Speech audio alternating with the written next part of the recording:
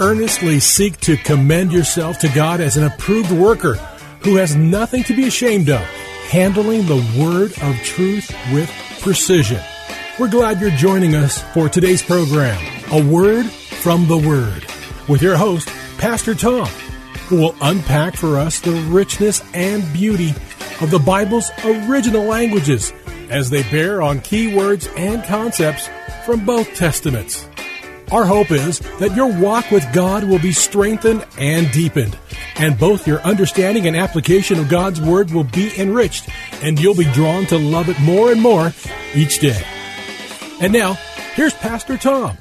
Hello, friends. Thanks so much for joining me today. Maybe you're in your car, or maybe you're at home sitting by your radio or on a mobile device, or perhaps you're catching the podcast. Friends, I know that war is a terrible thing, and we should work for and pursue peace as best we can. But I'd like to share a true story with you that came out of the American Civil War. A farmer whose name was Blake got drafted as a soldier. Well, he was deeply concerned about leaving his family because his wife had died and there'd be no one to support and take care of his children in his absence. The day before he had to leave for the army, his neighbor and friend, Charlie Durham, came by to visit him. Charlie said, "Blake, I've been thinking. You're needed here at home, so I've decided to go into the army in your place." Blake was so overwhelmed that for a few minutes he stood there speechless. Charlie's offer just seemed too good to be true. He grabbed Charlie's hand, hugged him, and thanked God for his young friend who was willing to go for him and be his substitute. Well, friends, Charlie Durham went to the front lines and performed his duties nobly, but he was shot and killed in the first battle. When Blake learned the news that his friend was killed, he immediately saddled his horse and swiftly rode out to the battlefield to search for Charlie. After some time, he finally found his friend's body. He decided to make arrangements to have him buried in the churchyard near the spot where they had often stopped to talk after the services. On a piece of marble and with his own hands, Blake carved an inscription. It was roughly done, but with every blow of the hammer on the chisel, tears poured down his face. He then took his makeshift tombstone and placed it over the grave where Charlie Durham, his devoted substitute, was buried. Townspeople who knew them even wept as they read Blake's brief but touching inscription. "He died for me." Friends, in some small way, this human scenario pictures for us a much greater divine scenario. It pictures what Jesus Christ has done for us. You see, friends, if our greatest need had been for information, God would have sent an educator to us. If our greatest need had been for technology, God would have sent a scientist to us. And if our greatest need had been for money, God would have sent an economist to us. But since our greatest need, friends, was forgiveness, God sent a Savior to us.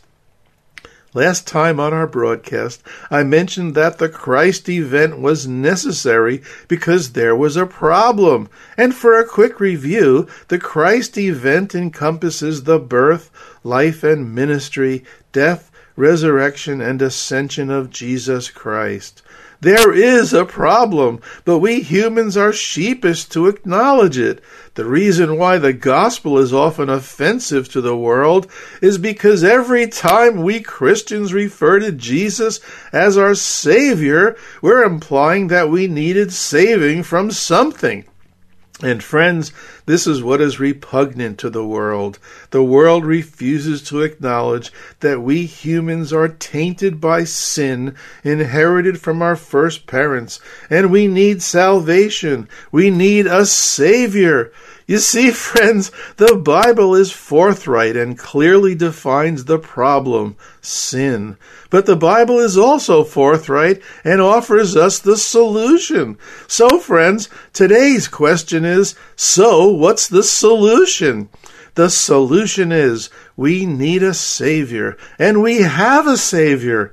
And it's interesting that in a post-resurrection teaching series, we should reach back to the Christmas story for the answer, the solution, if you will. In Luke 2, 8 through 12, we find these memorable words.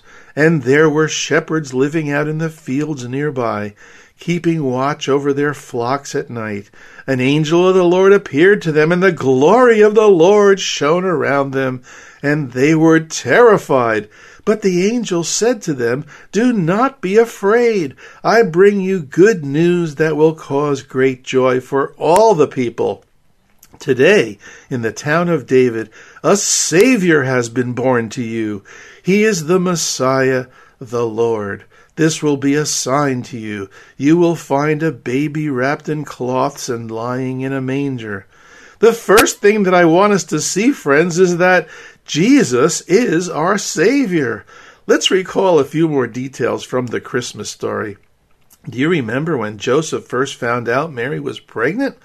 We learn that he was a righteous man and didn't want to disgrace Mary, so he planned to break off the engagement secretly.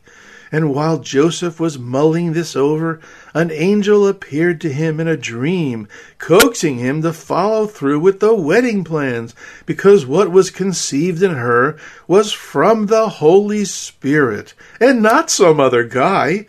It's in Matthew's Gospel where we get at the angel's conversation with Joseph. In Matthew 1:21 we read, "And she will give birth to a son, and you are to give him the name Jesus," which in Hebrew is Yeshua. And here's the kicker, because he will save his people from their sins.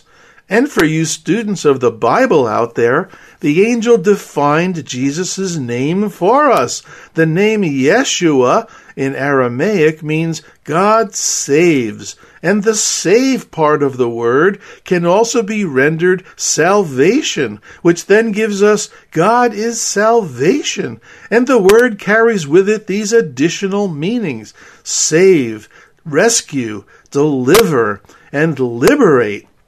The understanding of this word was originally cast in a military context, and the quintessential event in Israel history that forever burned into their minds that their God, Yahweh, was their deliverer, their rescuer, was the Red Sea crossing experience in Exodus 14. So this actually enhances our understanding of the Palm Sunday triumphal entry and the loud shouts of the crowd that included Hosanna, which in Hebrew is Hoshiana, or Lord save now. In other words, that festive Palm Sunday crowd was seeking a military coup led by Jesus to rescue and liberate the Jewish people from the oppressive regime of Rome. Well, let's rewind back to Matthew 1:21 and the angel's words. "You shall call his name Jesus, for it is he who will save his people from their sins." Just in case you may be thinking that this verse only applies to Jewish people and that this is a salvation path that was intended for Jews only, we have corroboration from the Apostle John in 1 John 2:1 and 2. He, Jesus, is the satisfactory atoning sacrifice for our sins, and not for ours only, but also for those of the whole world. See, friends, under the inspiration of the Holy Spirit, the New Testament writers lifted a word out of their cultural toolbox, a word that has significance in the Greek pagan religions. The word is hilasmos, and in more literal English translations, it's translated propitiation.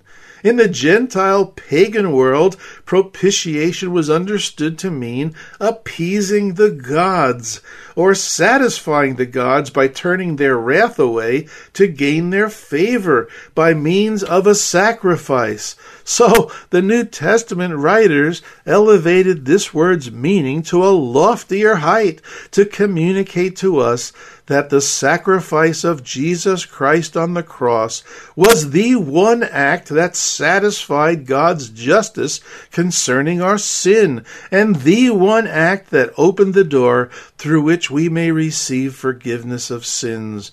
Nothing else is required, and nothing more is required. This is reinforced again by the Apostle John in 1 John 4, 9 and 10. This is how God showed his love among us.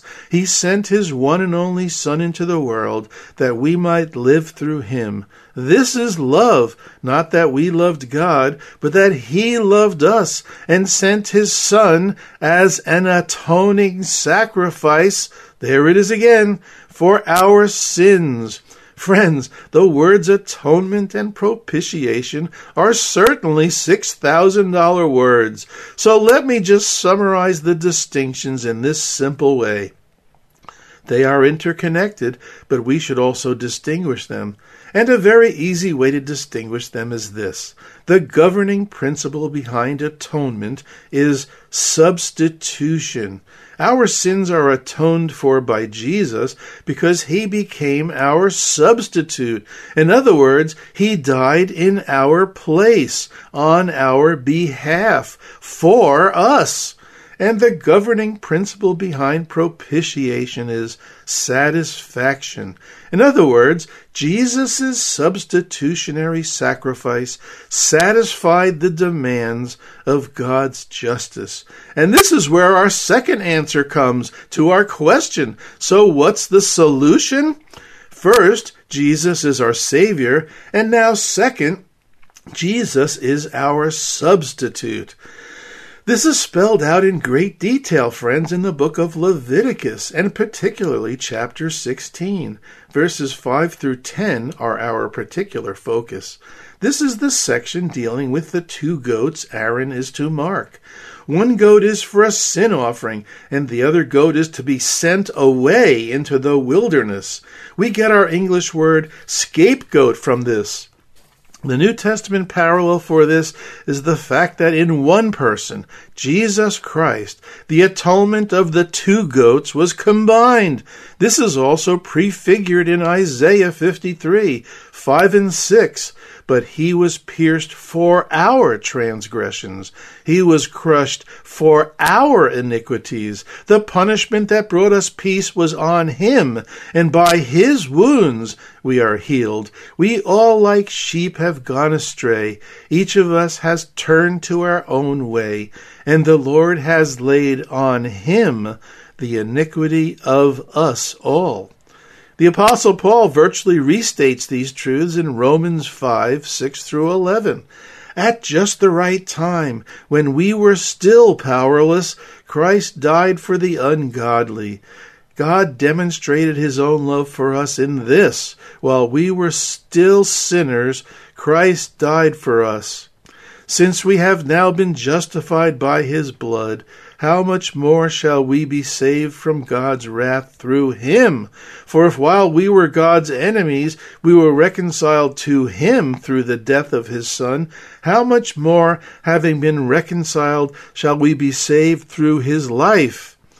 Not only is this so, but we also boast in God through our Lord Jesus Christ, through whom we have now received reconciliation. Friends, Jesus is our substitute. But let's recap the human predicament. You see, the world refuses to acknowledge that we're in a predicament. Yet Paul and other New Testament writers vividly set forth numerous metaphors to describe the human predicament and the solution provided by the work of Christ. As sinners, we are slaves that need redeeming. As enemies, we need to be reconciled and have friendship restored. As a corpse, we need to be resurrected. Ephesians 2 reminds us we were dead in transgressions and sins, but God raised us up with Christ. As criminals, we need to be acquitted, and as captives, we need to be set free. Friends, there's a popular but untrue cliche: God helps those who help themselves. Some people even think this is in the Bible. But biblically speaking, friends, it's more correct to say God helps those who acknowledge that they are helpless to help themselves. Remember the first beatitude? Matthew 5:3 says, "Blessed are the poor in spirit." The original audience would hear it this way: "Blessed are the humble who recognize and acknowledge their own spiritual bankruptcy, their spiritual poverty." Friends, we can't redeem ourselves, and we can't redeem each other either. The psalmist acknowledged this when in Psalm 49:7-8 he declares, "No man can by any means redeem his brother or give to God a ransom for him. For the redemption of his soul is costly, and he should cease trying forever." This is why the Messiah, Jesus, had to be God. No mere mortal could redeem other mortals. No human being can redeem the human race. I propose that Jesus being our substitute is prefigured in the account of Abraham and Isaac, when Abraham was about to sacrifice Isaac on the altar. You remember that story, right? It's in Genesis 22. There at the site, Abraham has everything ready, but Isaac says, "My father, behold the fire and the wood, but where is the lamb for the burnt offering?" Abraham answers, "God will provide for himself the lamb," or as the Hebrew says, God will see to it himself. The Hebrew here can also be translated, God will provide himself the lamb, hinting that God himself will be the lamb. But Abraham likely didn't realize what was behind what he was saying. We have the added benefit of our New Testament to give us vision as to making the connection between Abraham's response and the future work of Jesus Christ, who as God in the flesh sacrificed himself for our sins.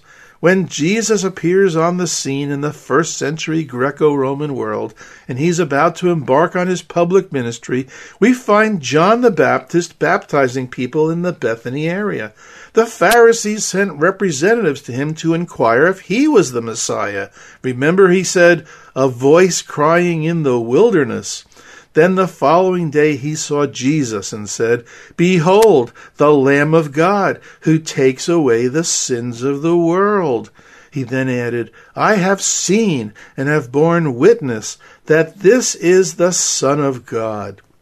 Friends, what better way to declare our need for a substitute Savior than to proclaim that Jesus is the Lamb of God who takes our sins away, who went to the cross in our place, on our behalf, and for our salvation. The Apostle Paul echoes these very sentiments when he said in 2 Corinthians 5:14-21, these words in part, "For the love of Christ controls us, having concluded this, that one died for all, therefore all died. And he, Jesus, died for all, that they who live should no longer live for themselves, but for him who died and rose again on their behalf. Therefore, we are ambassadors for Christ, as though God were entreating through us. We beg you on behalf of Christ to be reconciled to God. God made Christ, who knew no sin, to be sin on our behalf, that we might become the righteousness of God in him." So, friends, last time we asked, what's the problem? We are sinners. This time we ask, what's the solution? The solution is that we need and have a Savior. And thankfully, we also learned today that first, Jesus is our Savior. Second, Jesus is our substitute. And now third, because of those, Jesus is our solution. Jesus is our solution because Jesus is God's solution for the whole human race. Let's recall the angel's words to the shepherds in Luke 2. "Do not be afraid, for behold, I bring you good news of a great joy, which shall be for all the people. For today in the city of David there has been born for you a Savior, who is Messiah the Lord." Those Hebrew shepherds would have heard the last phrase this way: "There has been born for you a Savior, who is Messiah, God." So, friends, it was for us. Now, our human predicament and God's solution may be likened to a man who fell into a pit and couldn't get himself out. A subjective person came along and said, "I feel for you down there." An objective person also came by and said, "It's logical that someone would fall down there." A Christian Scientist walked by and said, "You only think that you're in a pit." A Pharisee strolled by and proudly remarked, "Only bad people fall into pits." A mathematician came by and began calculating how the man fell into the pit. A news reporter heard about the man falling into the pit and wanted the exclusive story on his pit. A fundamentalist happened to notice the man in the pit and pointed his finger at him and said, "You deserve your pit." Confucius likely would have said to the man, "If you had listened to me, you would not be in that pit." Had Buddha been there, he would have said to the man, "Your pit is only a state of mind." A realist came by and observed, "Yep, that's certainly a pit." A scientist walked by and began calculating the pressure necessary in pounds per square inch to get the man out of the pit. A geologist happened to come by, and when he saw the man, told him, "You should really appreciate the rock strata in that pit." An evolutionist stopped by and sneered, "You are a rejected mutant destined to be removed from the evolutionary cycle. You are going to die in that pit, so you can't produce more pit-falling offspring." The county inspector arrived and asked the man if he had a permit to dig that pit. A professor moseyed on by and proceeded to lecture him on the elementary principles of the pit. An evasive man walked around the crowd and avoided the subject of his pit altogether. A self-pitying person looked down at the man and remarked, "You haven't seen anything until you've seen my pit." A charismatic whisked by and shouted, "Just confess that you're not in a pit." An optimist happily flitted by and said, "Things could be worse." A pessimist dragged his feet in a melancholy tone and said, "Things will get worse." But Jesus, seeing the man in the pit, took him by the hand and lifted him out of the pit. Friends, this made me think of Psalm 40, verse 2. He, God, brought me up out of the pit of destruction, out of the miry clay, and he set my feet upon a rock, making my footsteps firm. Friends, in the mid-70s to the mid-80s or so, the band Glad sang a song called Savior. Here are some of the lyrics. Another day, another headline gives you the news. But there's nothing really new in the news anymore. Just another set of problems you're trying to ignore. Another night, another movie takes you away to a world where you're sure you can find your dreams in the beautiful lies on the screen. Then the chorus chimes in. Could it be we need a savior? Something more than just a hand? Do you think we need a savior? Will we ever understand? A later verse then adds, your heart and mine, hoping to find we will be better someday, some way. But it's more than just a matter of time. You're going to find without Jesus, there is no way. No way. Well, friends, to review our second question in this series is, so what's the solution? The solution is we need a Savior. What Jesus did was for us, so we have a Savior. Jesus is our Savior, Jesus is our substitute, and Jesus is our solution. Amen? Amen. Well, friends, I can see we're coming to the end of today's program. I hope it's been a blessing as well as edifying and challenging.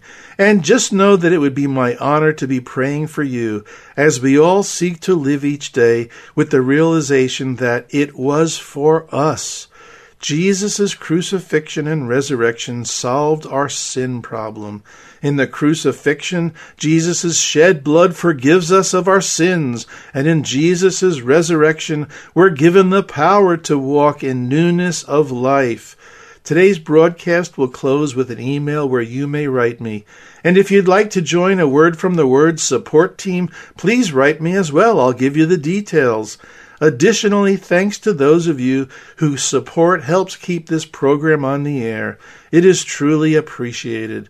One listener recently wrote me and said, "Thanks again so much for forwarding me the podcasts. I've been taking the time to go back and start at the beginning and re-listen to them. I have them all saved. I guess it's much healthier to binge on your lessons than a silly show on Netflix. Stay healthy, love to your wife, and God bless." Well, thanks for listening today, friends. And whenever you feel as if nobody loves you, remember, Jesus does. Jesus loves you. I'm Pastor Tom with a word from the Word. Friends, if you would like to let Pastor Tom know what this program has meant to you, email him at awordfromtheword@minister.com. That's awordfromtheword@minister.com.